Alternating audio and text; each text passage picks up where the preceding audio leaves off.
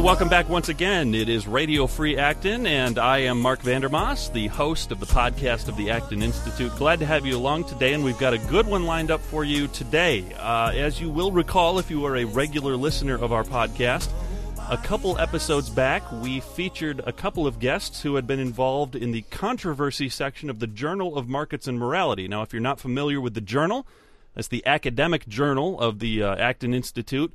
And as we at the Institute here are celebrating our 20th anniversary, the journal is something that we've done almost from the beginning. And so if you're interested in that, please head over to Acton's website, check out the publications link. You can investigate the Journal of Markets and Morality a bit more. But one of the regular features of the journal is a section called Controversy, where we essentially invite two people of an academic persuasion to come in and have what amounts to a written debate over a given topic. A couple episodes of the podcast ago, we featured the participants in a controversy over the proper Christian stewardship of art. Turned out very interesting, and we wanted to do it again. And in the newest issue of the journal, there is another controversy on a topic that is very central to the Christian life. And anyone who is interested in the health of the church and the health of Christianity would want to really think about the issues that were raised when we deal with the topic of secularism, or more specifically, how should Christians engage in the public square? Should we be overt about our Christianity? Should we be wide open about it, or should we be a bit more reserved? Should we hold back and keep the things of the church to the church and sort of separate them out from the things of the world or the broader secular society in the public square? With us today are the two gentlemen who engaged in the controversy in the new issue of the Journal of Markets and Morality. On the phone, joining us from King's College in Wilkes-Barre, Pennsylvania, is Jonathan Malesic. He is a professor there, author of the book Secret Faith in the Public Square, an argument for the concealment of Christian identity. Jonathan, thank you so much for joining us. Thanks for having me, Mark. And sitting across from me in the Acton Studios is, I love calling it that, by the way, the Acton Studios. It makes it sound so good. Hunter Baker, the author of a book released last year by, I should say in 2009, by Crossway Books, The End of Secularism. He's a professor at Union University in Jackson, Tennessee. Hunter, thank you for taking the time to join us today. Thank you, and since radio is the theater of the mind, I would just like to say I'm really enjoying these palatial studios and the golden microphones. Yes, the wide array of windows that we have looking over the fabulous Grand Rapids, Michigan skyline is, Jonathan, it's sad that you can't be here to see this yourself. No, I miss it very much. And, I can imagine. Equally, my palatial office on the banks of the Susquehanna River. Yes, I can imagine the large mahogany desk that you're sitting behind even now. Right, yeah, and I hope that my attendants who are fanning me and feeding me grapes. Okay, I think we've crossed a line somewhere here. Somehow we've gone into the unbelievable now. Let's get to the topic at hand, and we discussed beforehand. I want to start by turning to you, John, and in your book, which I've read, I've made it through about, I would say 85% of it. It's been really good so far. The problem I have is I read too many books at once, so I didn't finish it before the podcast, to my everlasting shame. But that's all right. Very good book, and one of the points you make is that you make your case as strongly as you can in your book because it is underrepresented. You feel in the academic world and in the world of I should say in the world of Christian public engagement. There really aren't a lot of people making the argument that Christians should conceal their Christian identity when they're engaging in public. And so I want you, if you would be so kind, to take a couple of minutes here and just give our listeners an idea of what it is that you're getting at. What is the thumbnail sketch of your argument whereby you argue that Christians should conceal their Christian identities? Sure. And it's, even though it is a position that's not articulated much right now, it has been, I would say, a strong minority position in the Christian theological tradition, even going as far back as the Sermon on the Mount. We see in Matthew 5, Jesus say all of the visible things that Christians do that make them distinctive. But then in Matthew 6, all of a sudden he says, oh, by the way, don't be like the hypocrites and broadcast your faith and your prayer and your actions before others. go into your closet and pray to the Lord in secret, pray to the Father in secret.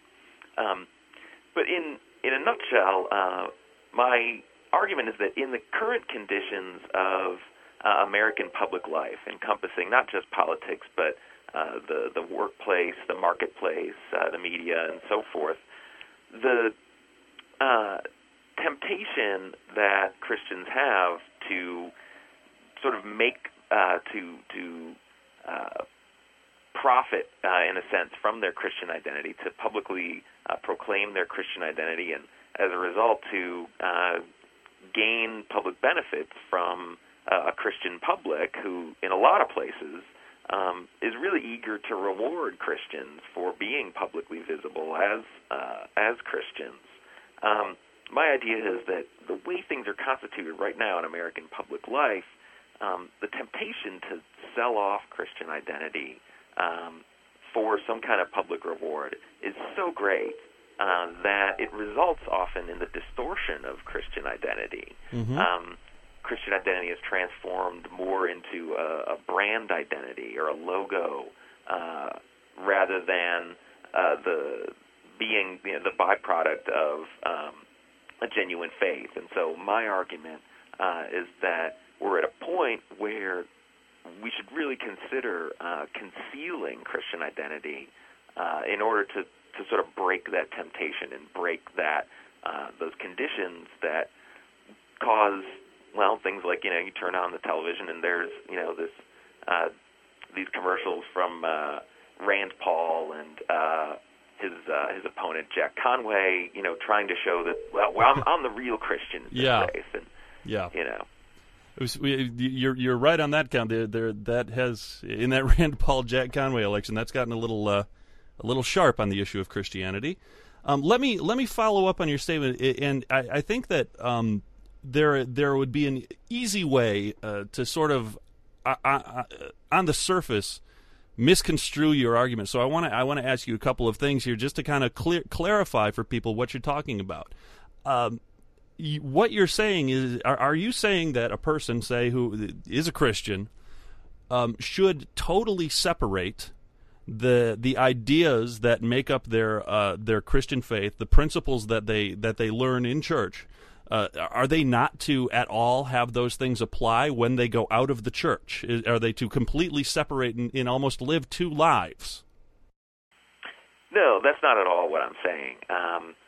I'm simply saying that Christians not publicly proclaim those principles when they are applying for a job, running for political office, trying to advertise their business or something like that. I certainly hope that Christian politicians and job seekers and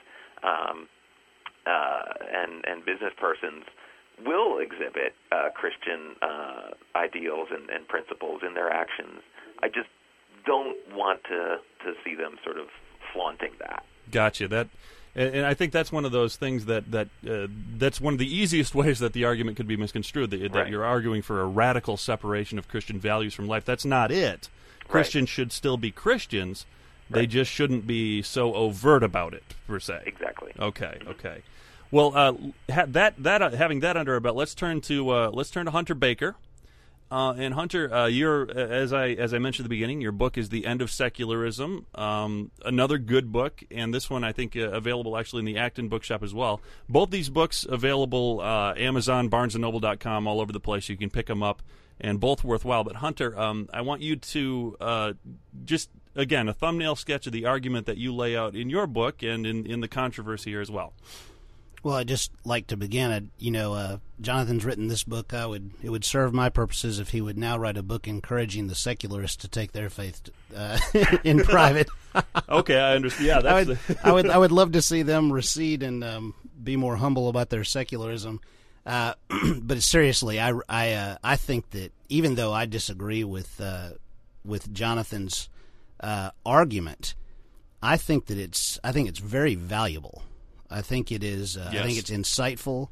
I think that that the great purpose of it for anybody who were to read the book, whether they agree or disagree, I think it would encourage a healthy self-criticism for people in the church, especially for evangelicals. I think that one of the biggest disagreements that we have probably is by way of just sort of our assessment of the factual situation. And of course, that's, it makes it hard to resolve. I mean, I guess we could take a lot of Gallup polling information or something like that. But my basic view is that I think that most people in America living in this country probably feel like they are nervous about bringing their faith into the public square. That the average person working in a corporation, that they probably feel they're risking something. They'll be thought of as some sort of a fool or some sort of a religious zealot if they are real open about their faith at work. And I think that's kind of borne out by the treatment of Christians when we look at pop culture, like situation comedies or things like that. I think that there's sort of a caricatured view of Christians out there, and that most people are really afraid to be seen in that way. And it probably would be relieved to hear Jonathan say this and kind of say, good, kind of a yeah. Oh, thank you. I really would rather keep it safe. And I think that I'm not urging people to be sort of like a public fool for Christ, although there's probably some virtue in that. I really believe that the Christian faith has value, not only kind of devotionally or spiritually, but there's also like some real civilizational, societal value. That it's worth appealing to that authority in a number of contexts. Mm-hmm. Jonathan, I wonder, one of the things that I wondered as I was reading through the controversy, as I read your book, how do you approach the question of, let me think of the best way to put this, the question of Christians, of course, are supposed to be salt and light in the world and in the culture. How do you approach the question of, say, evangelism? How should Christians go about that? Obviously, we're called to go out and preach the gospel to the nations, and there should be more to that than, say, just that shouldn't be a role that's just reserved for the ordained clergy. I think we could probably agree on that. How should Christians proclaim their faith if there is there room for that? I do think so, although perhaps in some unusual ways, or at any rate ways that have not become obvious to us in a kind of era of media saturation where we like to, not just Christians, but everybody likes to get out and put their message out in the most sort of blatant way possible. Sure, we live in the era of Facebook. Right, exactly. To the point where our public culture is just this crazy cacophony of competing voices, and one of my worries is that the Christian perspective, that Christian voices are just kind of seen as, oh, those are the people shouting over there about Christianity, and we got 15 other people shouting about 15 other things over here, and, well, they're all shouting. Yeah. And my worry is that, by trying to compete in that kind of environment, then the real gospel message just sort of gets lost. That didn't totally answer your question, though. But I think that there are other means of evangelizing other than simply, either going on TV or the radio or going on a street corner and putting a tract in somebody's hand. The early Christians were their greatest form of evangelism was simply love. That it's through works of charity that one can make God's love known on that real palpable, personal level. There's this saying that's often attributed to St. Francis: "Preach the gospel always, occasionally with words, sure, or with words when necessary." And the idea of Francis was that, well, you love everyone all the time, and that's a form of preaching the gospel. And it doesn't necessarily require, the kind of, public proclamation. Sure. Mm-hmm. I think of a question as well for you, Hunter. The idea of since I've been young and aware of the political arena in the United States, there have been a lot of Christian organizations, a lot of Christian, quote unquote, Christian leaders who have gone into the public square and in some cases they've just made fools of themselves. In part in the way that they've approached the public squares and used the gospel in I guess we can say inelegant ways to try and make a point or to push an agenda or something like that. Isn't there some truth to the fact that you can go out and be a Christian, be wide open, and really do some damage to the church and to the name of Jesus Christ in the public square? Yeah, there's no question of that. A big part of there's definitely sort of an area of agreement between Jonathan and I, even though kind of in principle we've disagreed. I certainly look at the situation. My reaction to his complaint, if I were sort of the judge and I were listening to what he says, my reaction would be to sort of kind of meet him halfway and say that what I see is a need for better engagement, a need for a more sophisticated engagement. People need to realize that when they're going to bring Christ, bring the faith into the public square, that there is a heavy, heavy burden. There's a heavy responsibility, and that they don't. It's like a child kind of knows one thing and wants to go around shouting it and acting like an expert and being all superior. That's the way some people are about their faith, and that's obviously something to be avoided. And maybe in the church we need to train people to understand that.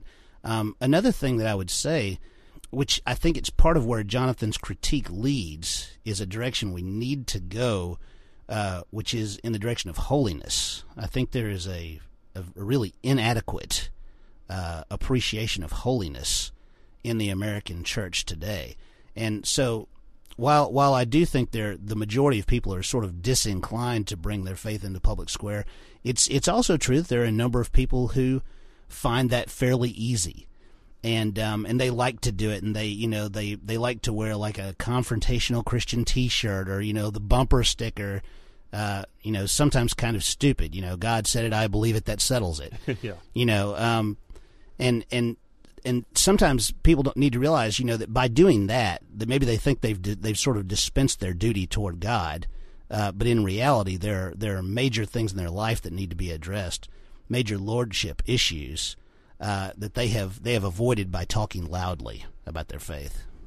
Yeah, in your point here, it leads to something that's a pretty sound, a solid theme in Jonathan's book. And Jonathan, you talk about this a lot. Is the way that once Christianity becomes sort of the default religion of a culture, it is under threat of being severely watered down, corrupted, made into something that it really isn't, because people become Christians to fit into the culture.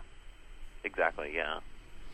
This what you've just brought up is a big tension that is constantly there. You look at the history of church and state in the West, and the tension is this: you're always kind of between the comprehensive church, which pulls in everyone, right? But if you have the comprehensive church, then it almost has to be watered down, right? It has to be stretchable enough, big enough for everybody to fit inside of it. Sort of the lowest common denominator. Exactly, such that the political community and the church community are the same, and that has negative effects on the church community.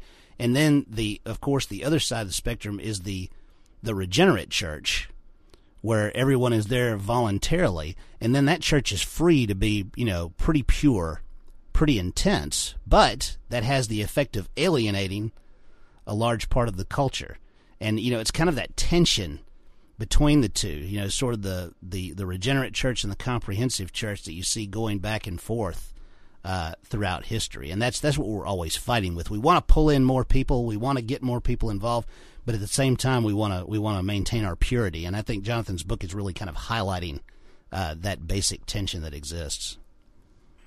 I wonder. Go ahead, Jonathan, please. No, I just want to say that I think that's exactly what I am getting at, and I think that's the very kind of problem that we face in America, American culture, and particularly American Christian culture today, is that in spite of our governmental official secularity, unofficially, and this is something that Max Weber, the sociologist, pointed out more than 100 years ago, unofficially, Christianity is a kind of medium for our public culture. So, and we still live with that tension in the 21st century. Well, I wonder if either of you has a question for the other that you're just dying to ask. I don't want to monopolize the questions here.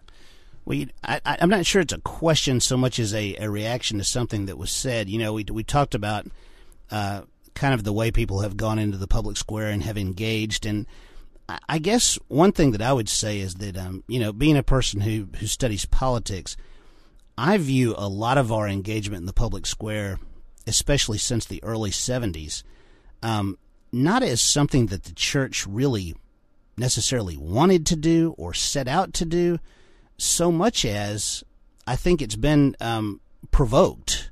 I think there's a pretty strong argument to be made that a number of sort of cultural values and kind of, I guess, things that we almost assumed were agreements about things like the sanctity of life, particularly bioethics being kind of the strongest one, but there are other issues too, like about marriage, that there's been a feeling that those values, things that are sort of central to Christian civilization, are under attack, and therefore people in the church, if they're going to be faithful, they kind of have to come out and meet that.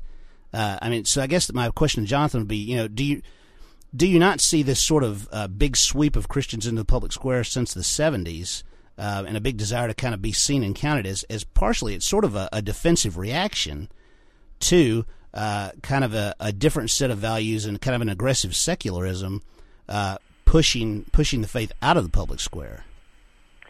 I don't know.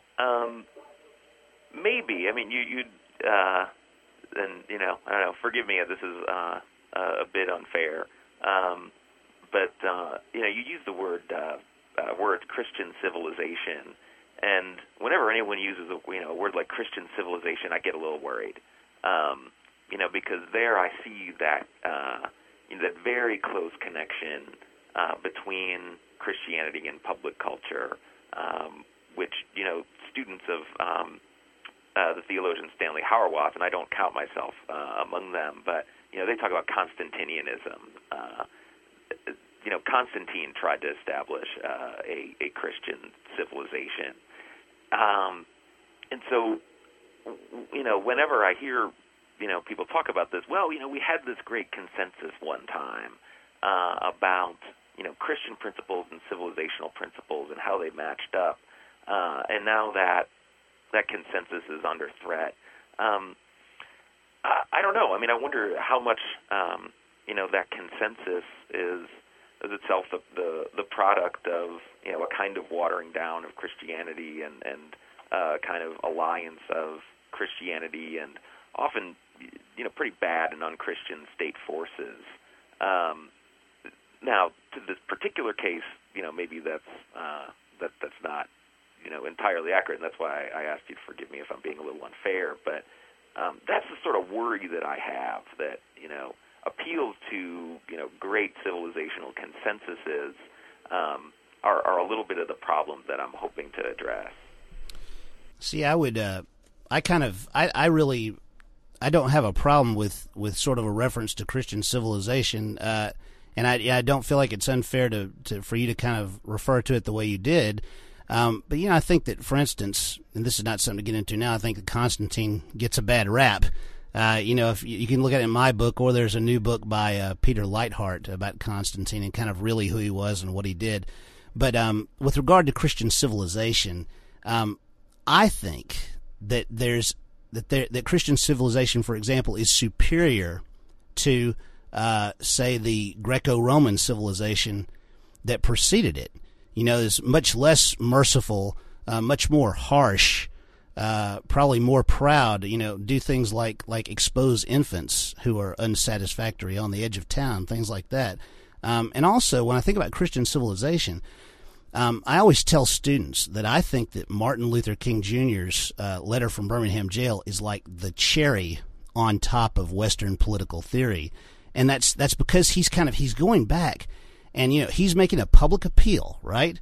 And he's talking about the Bible, of course. He talks about Shadrach, Meshach, and Abednego, but he's talking about Augustine and Aquinas. He's referencing Christian civilization. He's kind of saying, this is kind of the basis of your civilization, and you're being unfaithful to that in the way that you're treating us. So I think that it's valuable to have something called Christian civilization and to see Christianity as somehow an organic part of the culture, so that somebody like Martin Luther King can appeal to that. Right, and I sort of want to. I don't know if it's. I sort of want to, in a sense, make an exception for, the kings of the world. Political theorists want to do that too. What's that? Political theorists want to do that too. They want to say, well, it was okay when he did it. Right.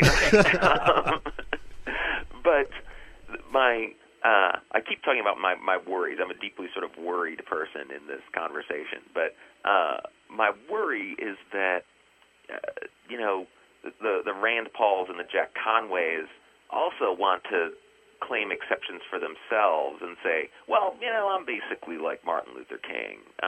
Yeah, sure. It's like, yes, Mr. Conway, are you appealing to, Christian civilization? And his answer probably like, well, what the heck?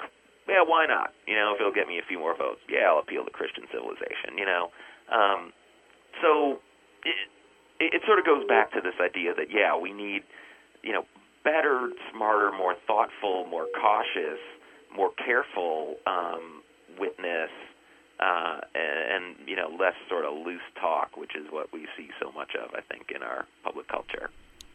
Jonathan, just something I have to bring up. I don't know if we're close to running out of time, but I was driving to the airport on the way here for a conference, and I saw a church. I think it was a Methodist church with a big sign out in front. And they were advertising a meeting about, quote, secret church. Oh, and I had to wonder, were they... I had to wonder if it was like, if you have kind of provoked a movement or something like that. Was there a note on the bottom, see the Secret Faith in a Public Square available at Amazon.com? Or it sounds like it could be. That's pretty funny because, of course, the whole idea of advertising secret church, is sort of bizarre, although bizarre in a way that, I really like. I like that kind of weird stuff, so. I think that one thing that we can come away from, if there's one thing that I think both of you would argue is important, it's that Christians should be very careful and thoughtful in how they engage the public square, one way or the other. If you're going out there as a Christian, you need to really be aware of who you are, what you're doing, what you're representing, and making sure that you're being a good representative. Mm-hmm. Yeah, that's exactly right. Absolutely. Good. Well, guys, unless either of you has something else you wanna bring up, I think this is a good point to say thank you very much. And the books again, I want to run through these. And again, I can't emphasize enough. Both of these gentlemen have very thoughtful arguments. I can say for myself, Jonathan, I was actually surprised at how much of your book I resonated with. There are some very, very good and thoughtful arguments in here, and I would commend it to all of our listeners. Secret Faith in the Public Square, an argument for the concealment of Christian identity. There's some worthwhile stuff in here that you need to read about, and check it out. Amazon.com, Barnes & Noble, anywhere where they sell books online. Do that. You will be better off for it. And Jonathan, thank you for joining us today. Thank you. My pleasure. There's Jonathan Malisic is the name if you want to look for the author name. Hunter Baker, I'm so glad you were in town and could be in studio with us. Thank you so much. Yep, thank you. I enjoyed it.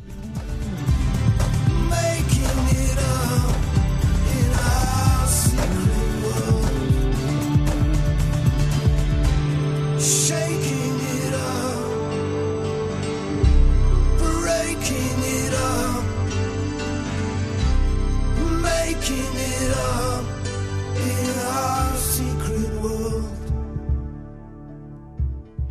And we're back again on Radio Free Acton, and through the magic of recording technology and the fantastic internet, I'm now at Derby Station in East Grand Rapids, Michigan. If you have never been to an Acton on Tap event, we just wrapped one up here. We all gather together, sort of an informal setting, invite the general public to come on in, and we bring in a speaker to talk on a topic of interest. And tonight's speaker here at Derby Station was John Armstrong, who was talking about the topic of ecumenism and ideology.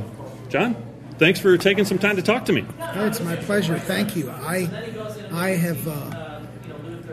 happy to be associated with Acton, happy to do Acton on Tap. And yeah, was it an enjoyable event for you? It was.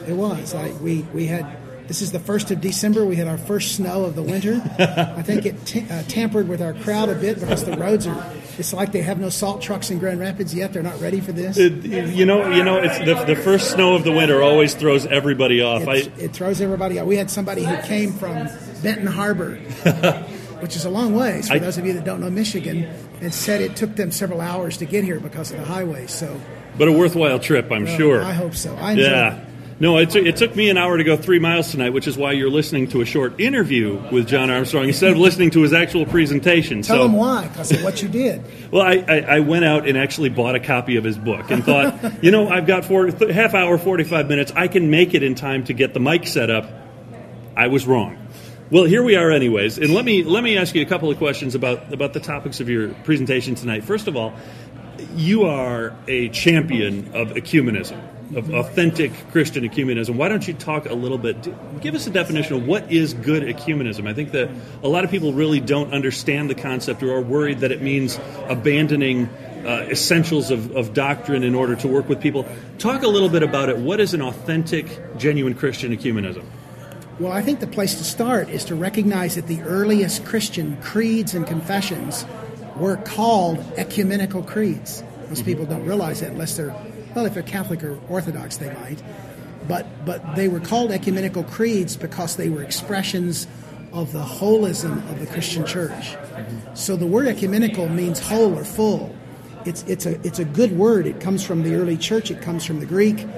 But the recovery of ecumenism post-Protestant Reformation, you find seeds of the ideas of it in some Protestants, especially Richard Baxter in England. But you don't find a sort of broad international global attempt to do ecumenism until the 20th century, late 19th, early 20th century. And Protestant ecumenism grew up particularly among missionaries and Protestant workers who were in non-Christian cultures. India, for example, where you would have a Methodist church, a Lutheran church, and a Baptist church in the midst of a Hindu culture, and the people would say, what is this? Are there three kinds of Christians? And they realized they had a real problem in communicating the gospel because it looked like there were three gospels. Sure, yeah. And so that led some, shall I say, entrepreneurial missionary thinkers to begin to address the question of the oneness of Christ in the mission of the church. In 1904, 1905, even 1910 in Edinburgh, Scotland, there was a huge event that was, by the way, re-celebrated 100 years later this year in Edinburgh.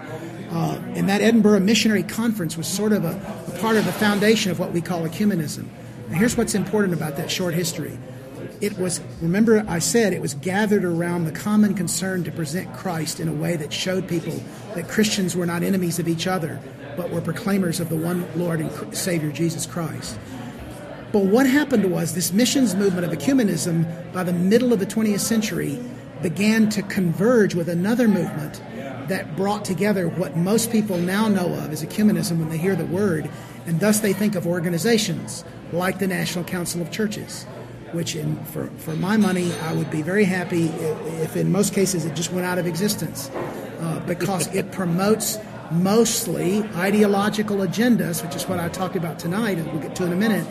It promotes mostly the ideology of the left that is actually sometimes even neo-Marxism, certainly socialism, and it promotes these ideological interpretations of economics and society and government in the name of Christ through these organizations. So many Catholics and Protestants will hear this word ecumenism and say, I reject ecumenism because that's what it is. So there are two types of ecumenism, good and bad, if you wish. Yeah, and I think the point you're getting at actually comes down to we're talking about the title of your book, which is Your Church is Too Small. Right. When we think of ecumenism, it shouldn't be thought of in the context of these left-wing political ideologies or economic ideologies. That's not what it is. Right, nor should it be thought of as the Christian right exactly in the evangelical world. Yep. Because both end up being defined more by ideology than by the centrality of the gospel, the mission of Christ, and what are common core convictions of historic Christianity. Sure. Why don't you talk a little bit about ideology? I know you have a definition of it that I think will be helpful to help people understand what you're getting at. Let me give my definition because, as I said to you privately, unless you define the word ideology, it's like Pandora's box. So I want to define it very carefully. The English word ideology actually refers to visionary theorizing, or as I write, to a systematic body of concepts, especially regarding human culture or life. So, for example, from the left, Marxism is an ideology. By the way, Karl Marx said Christianity is an ideology. Yeah. So just so the listener understands, the word has been variously used, but I define it as this. I have in mind when I use the word ideology not only a body of systematic concepts, that is, ideas, that's ideology, but I have in particular in mind the integrated assertions, theories, and aims that constitute a socio-political program of some sort. That could be left, it could be right, but it is more a socio-political idea of framing life around these particular views of how society ought to function, how we transform society, how we use politics. That's where you get close to ideology, okay? It's also this idea of the socio-political program that I personally believe is so profoundly threatened the church in her mission and in her understanding and understanding of faith and ideology. A friend of mine, the late Donald Blash, a great Protestant theologian, said the relationship between ideology and Christian faith is a relationship that is extremely enigmatic. That means that it's a relationship that is filled with enigmas. I said tonight, quoting a politician, it's an enigma wrapped in a riddle. Ideology is not easy to define, and yet it's the kind of thing, let me put it very simply, that when I smell it, I know it. When I see it, I see it. When I feel it, I feel it. For example, on the right, it can easily become the religion of nationalism, can easily become God and country, the flag in Christianity, how we treat symbols. I am a patriot. Patriotism is love of one's country. I'm an American patriot. Patriotism is not ideology, it's love of country. Yeah. But it becomes ideology when you begin to wrap the flag in the message of Jesus and say America is to be thought of as somehow the extension of the kingdom of God. Yeah, conflating the two. Exactly. And they cannot and must not be conflated. When they are, we have problems. In the mid-century, last century, it was the left after World War II that particularly conflated the ideology of Protestantism into leftist and statist ideology. In the 1980s, when the Christian church from the conservative side decided to re-engage culture and come out of its public shell, its private shell, and said, look, faith is more than what's in your heart. It has public implications, which was a wonderful thing to discover, and I agree with it totally. But the temptation was to put in its place a public ideology as gospel, as Christianity, which is what I think we did in many cases. Now, what I said tonight was the implications of this conflation on the right are that people think that this, especially in the secular media and the secular marketplace, they think that this Christian ideology of the far right is Christianity. Oh, yeah. So they cannot hear the good news in many cases because they hear our ideology rather than our gospel. Sure. The same is true on the left. When you make the ideology of the left equal to the gospel, then the gospel becomes a set of particulars about how you systematize Christian faith to change governments, to create support for government policies that come from the church as the proponent. So what you actually do is you have people on the left arguing for the separation of church and state, but in actual fact they don't believe it because they want the state to be influenced by the church as they ideologically understand its influence. Yep. The same, of course, as I say, has happened on the right. Yep. So it is a serious problem. I quoted tonight from Acton Research fellow Jordan Baller, our friend, who's over here behind us now, talking to a few friends. And this is something he says in his excellent book, Ecumenical Babel, and I'm going to quote him. Let our confession, he says, be not, I follow Marx, or I follow Hayek, I follow Rand, or I follow Keynes, but rather together we follow Christ. Ultimately, our hope for unity lies not in ourselves or in any feeble human efforts, but in the power and providence of God, who makes both us and you to stand firm in Christ.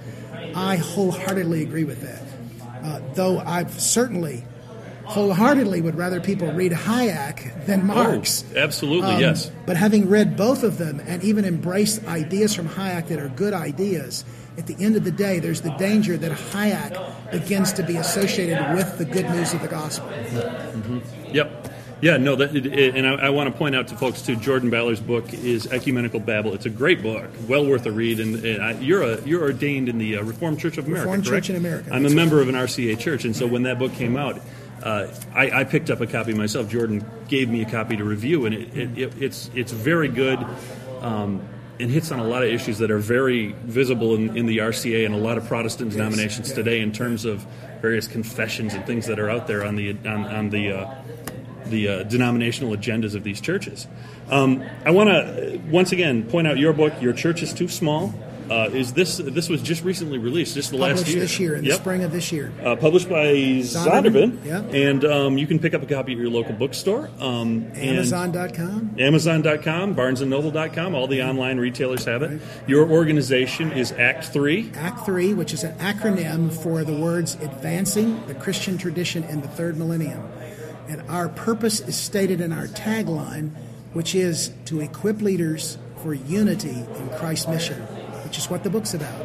And we're a small nonprofit mission based in the suburbs of Chicago, 3 of us on staff, and we particularly partner with other Christian enterprises and leadership think tanks and organizations to help work with them to put our part of the larger puzzle, as it were, of the whole of the kingdom of God into the agenda of the church more effectively. Our part is this emphasis on ecumenism is basic and fundamental to the life of healthy Christianity, so long as that ecumenism is understood as focusing on Christ and the gospel. Mm-hmm. John, are you going to be at Acton University in 2011? I will be. I'll be teaching in June of 2011. Another reason for people to check out Acton University. I'm looking forward to reading your book. I think it's going to be a good challenge for me, and you have one more thing you want to say, I can tell. I want to also tell people about, since they're listening to this on the Acton website, you got to plug your blog. They can check us out. Cut that.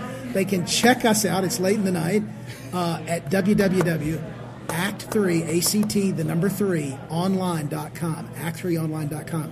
And then I have a daily blog that interacts with everything from college football to economics to social theory to ethics to Christian doctrine. Now, I think there might be some people who aren't very ecumenical about college football at Acton. Well, you might need to do some work on that. But Jordan is somehow related to Michigan State. I think we might have some Notre Dame fans that are a little overboard as well. But I digress. But I went to the University of Alabama, Roll Tide, so I'm a diehard Alabama Crimson Tide fan.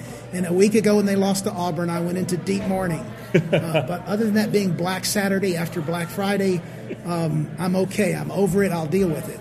But the blog is just my name with the middle initial, johnarmstrong.com. Daily, there's something there.